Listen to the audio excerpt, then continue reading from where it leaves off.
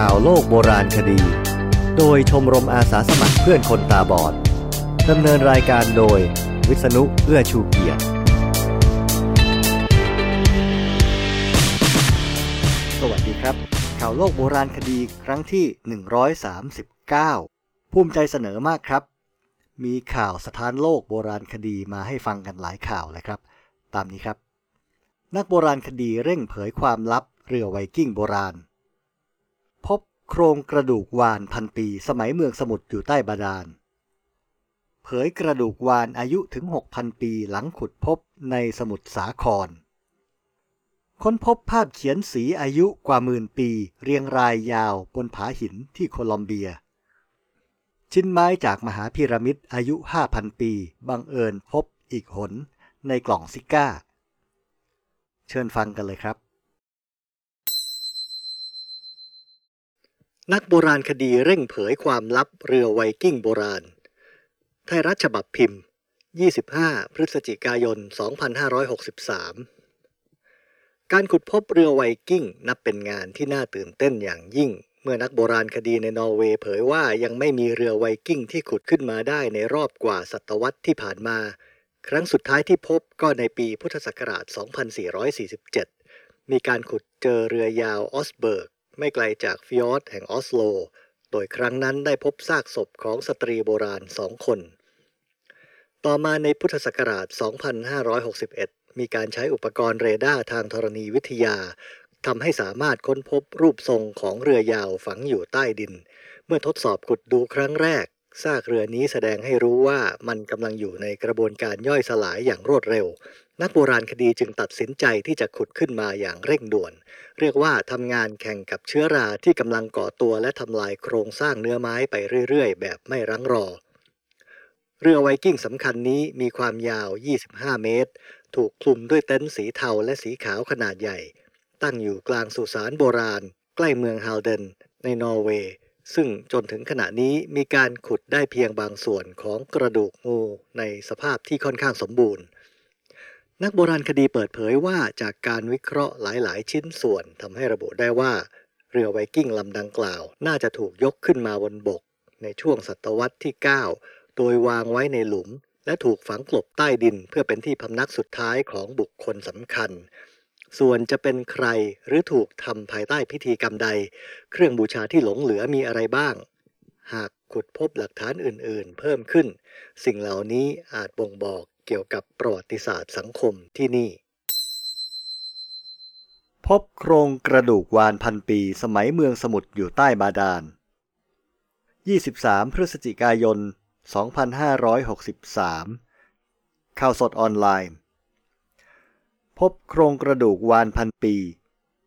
การค้นพบโครงกระดูกขนาดใหญ่ในพื้นที่บ่อดินของบริษัท Bright Blue Water Corporation จำกัด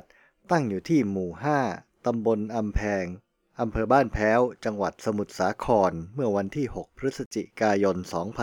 2563 กลายเป็นเรื่องน่าฮือฮาขึ้นมาทันทีเมื่อเจ้าหน้าที่สำนักงานทรัพยากรทางทะเลและชายฝั่งที่ 8 ศูนย์วิจัยกรมทรัพยากรทางทะเลและชายฝั่งอ่าวไทยตอนบนฝั่งตะวันตกกลุ่มวาฬไทยสำรวจเบื้องต้นแล้วได้ข้อสรุปว่าน่าจะเป็นกระดูกวาฬโบราณแต่ยังไม่ทราบสายพันธุ์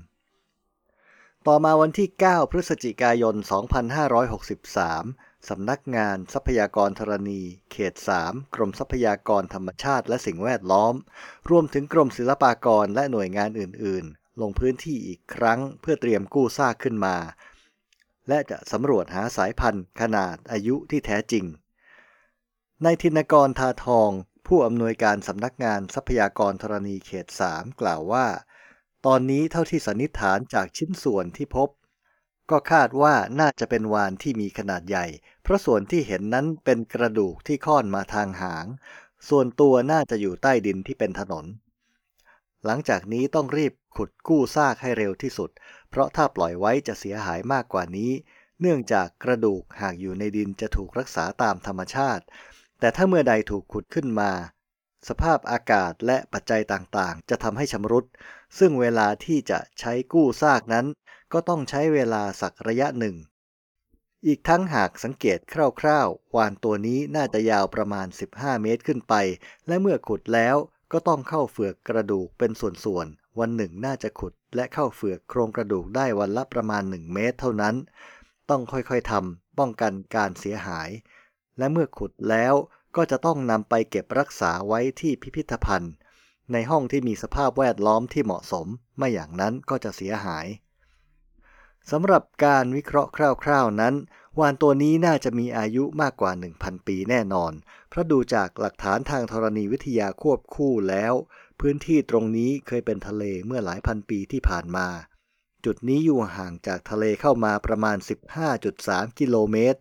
และอยู่ลึกจากผิวดินลงไป6 เมตรการพบกระดูกวาฬในพื้นที่ตรงนี้และขนาดลำตัวใหญ่เท่านี้เพิ่งจะพบเป็นครั้งแรกของไทยที่ผ่านมาที่เคยพบก็เป็นวาฬในยุคปัจจุบันที่พบในพื้นที่ที่ไม่ห่างจากทะเลมากนักซึ่งการพบซากกระดูกในพื้นที่ต่างกันก็บ่งบอกถึงสภาพทางธรณีวิทยาได้ต่างกันด้วยและตอนนี้สิ่งที่นักสำรวจต้องการพบมากที่สุดก็คือส่วนหัวเพราะจะบอกได้ว่าเป็นวาฬสายพันธุ์ไหน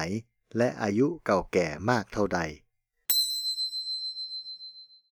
เผยกระดูกวาฬอายุถึง 6,000 ปีหลังขุดพบในสมุทรสาครข่าวสดออนไลน์25 พฤศจิกายน 2563เมื่อเวลา 13 นาฬิกาวันที่ 25 พฤศจิกายน 63นายวราวุธศิลปะอาชารัฐมนตรีว่าการกระทรวงทรัพยากรธรรมชาติและสิ่งแวดล้อมพร้อมด้วยนายจตุพรบุรุษพัฒน์ปลัดกระทรวงทรัพยากรธรรมชาติและสิ่งแวดล้อมนายวีรศักดิ์วิจิตรแสงสีผู้ว่าราชการจังหวัดสมุทรสาครนายสมหมายเตชวาลอธิบดีกรมทรัพยากรธรณีและนายโสพลทองดีอธิบดีกรมทรัพยากรทางทะเลและชายฝั่งลงพื้นที่ตำบลอำแพงอำเภอบ้านแพ้วจังหวัดสมุทรสาครเพื่อติดตามการสำรวจขุดค้นโครงกระดูกวาฬหลังได้รับแจ้งการค้นพบเมื่อวันที่ 6 พฤศจิกายนที่ผ่านมาซึ่งการสำรวจขุดค้นซากวาฬตามหลักวิชาการในพื้นที่ได้มีการดำเนินการโดยกรมทรัพยากรธรณี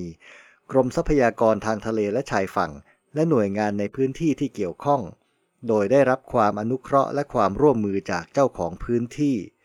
ผลการสำรวจขุดค้นเพิ่มเติมพบว่าชิ้นส่วนกระดูกวาฬสะสมตัวอยู่ในตะกอนดินเหนียวทะเลโบราณซากดึกดำบรรพ์วาฬที่พบมีการเปลี่ยนสภาพจากการแทนที่ของแร่ธาตุอื่นยังไม่สมบูรณ์ส่วนใหญ่มีสภาพค่อนข้างเปราะบางดังนั้นจึงเร่งสำรวจขุดค้นตั้งแต่วันที่ 9 ถึง 15 พฤศจิกายนพบกระดูกวาฬอีกหลายชิ้นที่เรียงตัวต่อเนื่องและขุดค้นได้มากกว่า 50%ประกอบไปด้วยกระดูกสันหลังที่สมบูรณ์19 ชิ้นกระดูกซี่โครงข้างละ5 ชิ้นสะบักไหล่และแขนหรือครีบด้านซ้ายต่อมาได้เข้าพื้นที่เพื่อสำรวจเพิ่มเติมอีกครั้งเมื่อวันที่ 23 พฤศจิกายนเป็นต้นมาผลการขุดค้นพบชิ้นส่วนกระดูกวาฬเพิ่มเติมรวมมากกว่า 80%ได้แก่กระดูกสันหลังส่วนลำตัวถึงส่วนคอกระดูกซี่โครงและกะโหลกพร้อมขากรรไกรสภาพสมบูรณ์หลังจากนี้จะนำตัวอย่างไปอนุรักษ์ในห้องปฏิบัติการและเตรียมศึกษาวิจัยเพื่อระบุสายพันธุ์ต่อไปนอกจากโครงกระดูกวาฬคณะสำรวจยังพบซากสิ่งมีชีวิตอื่นๆในบริเวณโดยรอบอาทิฟันฉลามฟันกระเบนเปลือกหอยปูทะเลเพลียงทะเลและเศษไม้และได้นำตัวอย่างเปลือกหอยซากพืชและกระดูกวาฬส่งวิเคราะห์หาอายุด้วยวิธีศึกษาธาตุคาร์บอน 14คาดว่าจะทราบผลประมาณอีก1 เดือนข้างหน้าทั้งนี้จากการพบโครงกระดูกวาฬบนแผ่นดินซึ่งห่างจากชายฝั่งทะเลปัจจุบันประมาณ12 กิโลเมตรในครั้งนี้เป็นหลักฐานสำคัญที่บ่งชี้ถึงการรุกของน้ำทะเลเข้ามาในแผ่นดินเมื่อหลายพันปีก่อนอีกทั้งสามารถศึกษาประวัติและวิวัฒนาการของวาฬและสัตว์ทะเลในอดีตและได้เห็นถึงความหลากหลายทางชีวภาพจากการพบซากสิ่งมีชีวิตอื่นๆร่วมกับวาฬนอกจากนี้ผลที่ได้จากการสำรวจด้วยวิธีการเจาะสำรวจศึกษาชั้นตะกอนดินและเทียบสัมพันธ์ยังช่วยในการแปลความหมายถึงสภาพแวดล้อมในอดีตและหาขอบเขตชายทะเลโบราณในพื้นที่ตำบลอำแพงนี้อีกด้วยนายวราวุธกล่าวว่าภายหลังการขุดพบ ซากโครงกระดูกวาฬอายุประมาณ 2,000 ถึง 6,000 ปีบริเวณดังกล่าวจากข้อสันนิษฐานเบื้องต้นพบว่ากระดูกที่พบมีลักษณะเดียวกับที่พบในวาฬบรูด้าซึ่งหน่วยงานที่เกี่ยวข้องกำลังตรวจวิเคราะห์โดยละเอียดและบ่งชี้ได้ว่าพื้นที่ดังกล่าวอุดมสมบูรณ์มาแต่ยุคอดีตอีกทั้งเป็นเครื่องแสดงให้ทุกฝ่ายร่วมกันอนุรักษ์ดูแลให้คงอยู่อย่างสมดุลและยั่งยืนต่อไปขณะที่ในส่วนของการค้นซากวาฬเป็นกึ่งซากดึกดำบรรพ์ที่จะต้องตรวจสอบโดยละเอียดด้วยวิธีศึกษาธาตุคาร์บอน 14 อีกครั้งสำหรับการขุดค้นพบครั้งนี้จุดที่พบอยู่ห่างจากชายฝั่งทะเลปัจจุบันประมาณ 12 กิโลเมตรจึงเป็นหลักฐานสำคัญที่บ่งชี้ถึงการรุกของน้ำทะเลเข้ามาในแผ่นดินเมื่อหลายพันปีก่อนอีกทั้งสามารถศึกษาประวัติและวิวัฒนาการของวาฬและสัตว์ทะเลในอดีตด้านนายจตุพรเปิดเผยว่าสำหรับการดำเนินการของหน่วยงานกระทรวงทรัพยากรธรรมชาติและสิ่งแวดล้อมตนได้สั่งการให้นายสมหมายเตชวาลอธิบดีกรมทรัพยากรธรณีเร่งรังวัดพื้นที่พร้อมจัดทำแผนที่และผังการวางตัวของโครงกระดูกวาฬเก็บกู้และอนุรักษ์ซากกระดูกหากจำเป็นต้องเคลื่อนย้ายต้องป้องกันมิให้เกิดความเสียหายนอกจากนี้ตนได้มอบหมายให้นายโสพลทองดีอธิบดีกรมทรัพยากรทางทะเลและชายฝั่งนำทีมนักวิชาการและสัตวแพทย์ลงพื้นที่ตรวจพิสูจน์ซากเพื่อหาอัตลักษณ์เฉพาะของวาฬ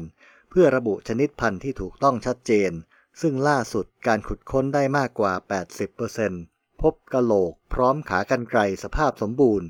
มีความยาวประมาณ 3 เมตรและความยาวทั้งตัวประมาณ 12 เมตร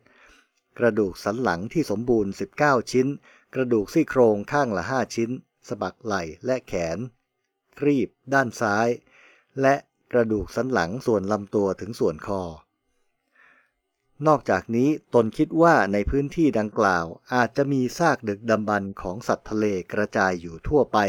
ซึ่งหากพี่น้องประชาชนในพื้นที่พบเห็นซากหรือสงสัยว่าเป็นซากดึกดำบรรพ์ขอให้แจ้งหน่วยงานของกระทรวงทรัพยากรธรรมชาติและสิ่งแวดล้อมในพื้นที่โดยเร็วเพื่อจะได้ตรวจพิสูจน์และดำเนินการรักษาคุ้มครองต่อไปค้นพบภาพเขียนสีอายุกว่าหมื่นปีเรียงรายยาวบนผาหินที่โคลอมเบียศิลปะวัฒนธรรม30 พฤศจิกายน 2563การค้นพบหลักฐานทางโบราณคดีอันเกี่ยวกับการศึกษามนุษย์ยุคโบราณไม่ได้หายไปจากหน้าสื่อบางครั้งมีการค้นพบเกิดขึ้นแต่ไม่ได้เปิดเผยในหน้าสื่อจนกระทั่งเวลาอันควรกรณีล่าสุดคือการเปิดเผยการค้นพบภาพเขียนสีบนผาหินจำนวนมากในป่าดิบชื้นในพื้นที่แถบโคลอมเบียซึ่งเพิ่งเปิดเผยสู่สาธารณะภาพเขียนนี้เป็นภาพของมนุษย์และสัตว์รายงานข่าวเผยว่าจากการพิจารณาลักษณะของสัตว์หลายชนิดเชื่อว่าเป็นสัตว์จากยุคน้ำแข็งที่สูญพันธุ์ไปแล้วรายงานข่าวจากสำนักข่าว The Guardian เปิดเผยการค้นพบภาพเขียนสีบนผาซึ่งพบเมื่อปี 2019 แต่เพิ่งมาเปิดเผยข้อมูลจากการค้นพบสู่สาธารณะในช่วงปลายเดือนพฤศจิกายน 2020 ภายหลังจากที่ทีมงานสื่อจาก Channel 4 ได้ถ่ายทำสำหรับผลิตสารคดีเรียบร้อยแล้วและเตรียมเผยแพร่ในเดือนธันวาคมในชื่อสารคดี Jungle Mystery Lost Kingdoms of the Amazon รายงานข่าวเผยว่าการค้นพบที่เกิดขึ้นเมื่อปี 2019 ได้เกิดขึ้นเมื่อทีมนักโบราณคดีที่ได้รับทุนจาก European Research Council หัวหน้าทีมคือโฮเซ อิริอาเต้ ศาสตราจารย์ด้านโบราณคดีจากมหาวิทยาลัยเอ็กซิเตอร์และผู้เชี่ยวชาญแถวหน้าเกี่ยวกับพื้นที่แอมะซอนและประวัติศาสตร์พรีโคลัมเบียนพวกเขาพบภาพเขียนสีเป็นรูปสัตว์และมนุษย์จำนวนมาก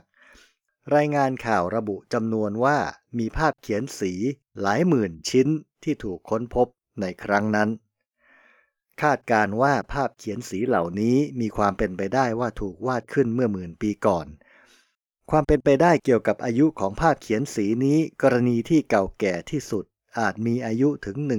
12,500 ปีก่อนในปัจจุบันภาพเขียนสีปรากฏบนหน้าผาจุดหนึ่งในเซราเนียเดลาลินโดซา ความยาวของหน้าผาจุดนี้กินระยะทอดยาวไปเกือบ8ไมล์ในพื้นที่ป่าดิบชื้นของโคลอมเบียอายุของภาพเขียนสีส่วนหนึ่งถูกคาดการจากลักษณะของสัตว์จากยุคน้ำแข็งที่ปัจจุบันสูญพันธุ์ไปแล้วอาทิมาสโตดอนสัตว์ในตระกูลช้างยุคก่อนประวัติศาสตร์ซึ่งยังไม่ปรากฏการเคลื่อนย้ายถิ่นฐานในแอฟริกาใต้อีกอย่างน้อย 12,000 ปีพาลิโอลามาอูฐที่สูญพันธุ์ไปแล้วตัวสล็อธขนาดใหญ่และม้ายุคน้ำแข็งคาดว่าภาพเขียนสัตว์เหล่านี้ถูกวาดลงบนผาโดยมนุษย์กลุ่มหนึ่งที่น่าจะเป็นกลุ่มแรกๆที่เข้าถึงพื้นที่แอมะซอนภาพเขียนสีเหล่านี้ช่วยสะท้อนภาพอารยธรรมโบราณที่สาบสูญไปแล้วบางส่วนปรากฏภาพสัตว์และมนุษย์กำลังเต้นรำจับมือกันและภาพขณะทำกิจกรรมอื่นๆรายงานข่าวยังระบุว่าการศึกษาภาพเขียนสีจำนวนมากชุดนี้น่าจะใช้เวลานับชั่วอายุคนกว่าจะศึกษาสำเร็จสมบูรณ์ทั้งหมดเอลล่า อัลชามาฮีนักโบราณคดีและนักสำรวจซึ่งเป็นผู้ดำเนินรายการสารคดีให้สัมภาษณ์กับ Observer ว่า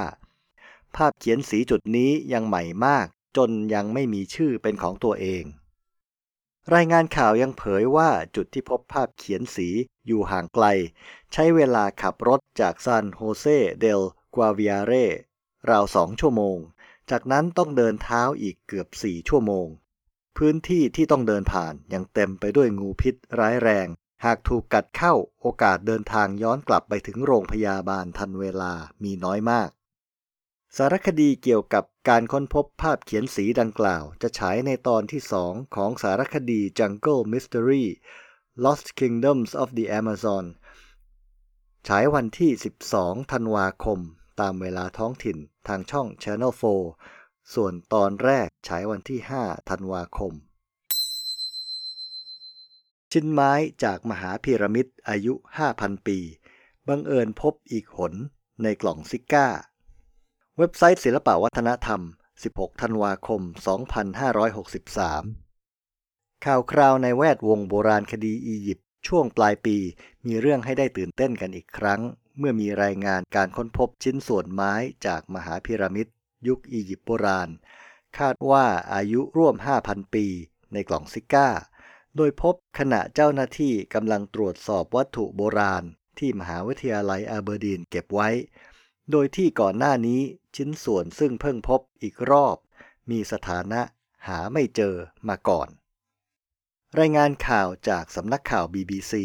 เปิดเผยข้อมูลการค้นพบครั้งล่าสุดซึ่งถือเป็นการพบโดยบังเอิญก็ว่าได้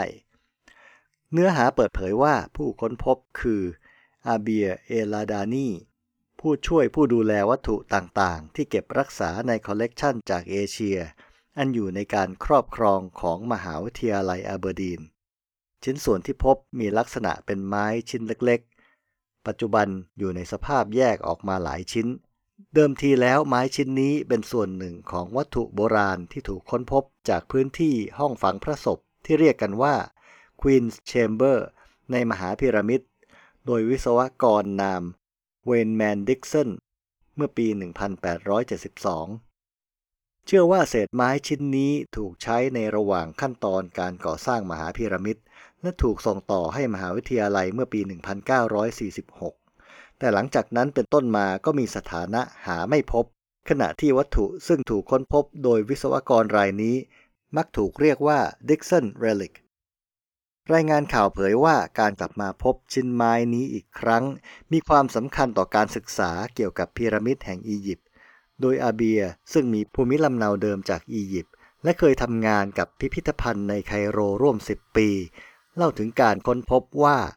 เมื่อเธอพบชิ้นส่วนนี้และนำไปตรวจสอบหาที่มาโดยเปรียบเทียบกับบันทึกการเก็บรักษาอื่นๆจึงทำให้รู้ทันทีว่าชิ้นไม้นี้มาจากไหนซึ่งที่ผ่านมาชิ้นส่วนนี้วางอยู่ในจุดที่พบเห็นได้ง่ายแต่แค่มันถูกจัดเก็บผิดที่ผิดทางแม้ว่าชิ้นส่วนไม้จากอียิปต์นี้จะมีขนาดเล็กแต่ถือว่ามีความสำคัญกับการศึกษาพีระมิดยิ่งเมื่อพิจารณาว่าไม้ชิ้นนี้ที่แตกออกเป็นชิ้นเล็กๆหลายชิ้นเป็น1 ใน 3วัตถุที่เคยถูกนำออกมาจากในมหาพีระมิด ส่วนอีก2ชิ้นที่เหลือคือบอลและตะขอซึ่งตอนนี้เก็บอยู่ที่ British Museum รายงานข่าวเผยว่าสถานการณ์โควิด -19 ทำให้ผลการตรวจสอบอายุล่าช้าออกไปแต่เมื่อพิจารณาผลการตรวจสอบที่เพิ่งได้รับหลังสุดนี้พบว่าชิ้นส่วนไม้มีอายุย้อนไปได้ถึงช่วงปีที่ 3,341 ถึง 3,094 ก่อนคริสต์ศักราชไม่ว่าชิ้นส่วนนี้จะถูกใช้ทำอะไรในสมัยโบราณแต่ข้อมูลที่ปรากฏก่อนหน้านี้ทำให้ช่วยยืนยันน้ำหนักของข้อสันนิษฐานว่าไม้ชิ้นนี้ปรากฏในช่วงการก่อสร้างพีระมิดไม่ใช่วัตถุโบราณซึ่งตกหล่นมาจากพวกนักสำรวจที่เข้ามาสำรวจห้องพระศพมีน้ำหนักมากขึ้นนีล เคอร์ติสหัวหน้าผู้ดูแลพิพิธภัณฑ์และการจัดเก็บวัตถุกลุ่มพิเศษแห่งมหาวิทยาลัยอาเบอร์ดีนให้สัมภาษณ์แสดงความคิดเห็นว่าเมื่อดูผลการตรวจอายุของวัตถุที่ออกมาคิดว่าไม้ชิ้นนี้เก่าเกินกว่าที่คิดคาดว่าอาจเป็นเพราะไม้ชิ้นนี้มาจากส่วนที่ใกล้แกนจากต้นไม้ต้นที่มีอายุยืนยาวหรืออาจเป็นเพราะเป็นไม้กลุ่มหายากในอียิปต์โบราณซึ่งหมายความว่าไม้ชิ้นนี้เป็นของหายากมีค่าและถูกนำกลับมาใช้ซ้ำหลายครั้งเป็นระยะเวลาหลายปีข่าวกระดูกวาฬตอนแรกได้ยินก็เฉยๆนะครับเพราะว่าตามชายทะเลรอบอ่าวไทยผมก็รู้อยู่ว่ามีกระดูกวาฬเกยตื้นเก็บไว้หลายแห่งแต่พอรู้ว่าอยู่ไกลจากฝั่งเป็น10 กิโลก็ตาโตสิครับเลยหาข่าวต่อเนื่องมาเล่าให้ฟังกันส่วนเรื่องภาพเขียนสีกับเรื่องชิ้นไม้อียิปต์2 อันนี้เป็นข่าวดังระดับโลกมีหนังสือพิมพ์และสำนักข่าวหลายแห่งลงข่าวให้อย่างละเอียดภาพเขียนสีของไทยเราที่ผาแต้มยาว180 เมตรว่าน่าตื่นเต้นแล้วของโคลอมเบียนี่ยาวเกือบ8 ไมล์หรือ12 กิโลเมตรนี่วาดกันข้ามภพข้ามชาติเลยทีเดียวต้องยิ่งใหญ่จริงๆแน่นอนครับผมเคยไปชมห้อง King's Chamber ที่มหาพีระมิดคูฟูแต่ห้อง Queen's Chamber ไม่ได้เข้าไปดูครับมันต้องลงไปอีกแล้วเขาก็ปิดทางไว้เคยอ่านเรื่องสิ่งของที่ค้นพบในนั้นอยู่เหมือนกันก็ยินดีกับเขาด้วยแหละครับที่ค้นพบใหม่ได้ครบชิ้นแล้วรายการข่าวโลกโบราณคดีรวมข่าวใหม่ของเรื่องเก่า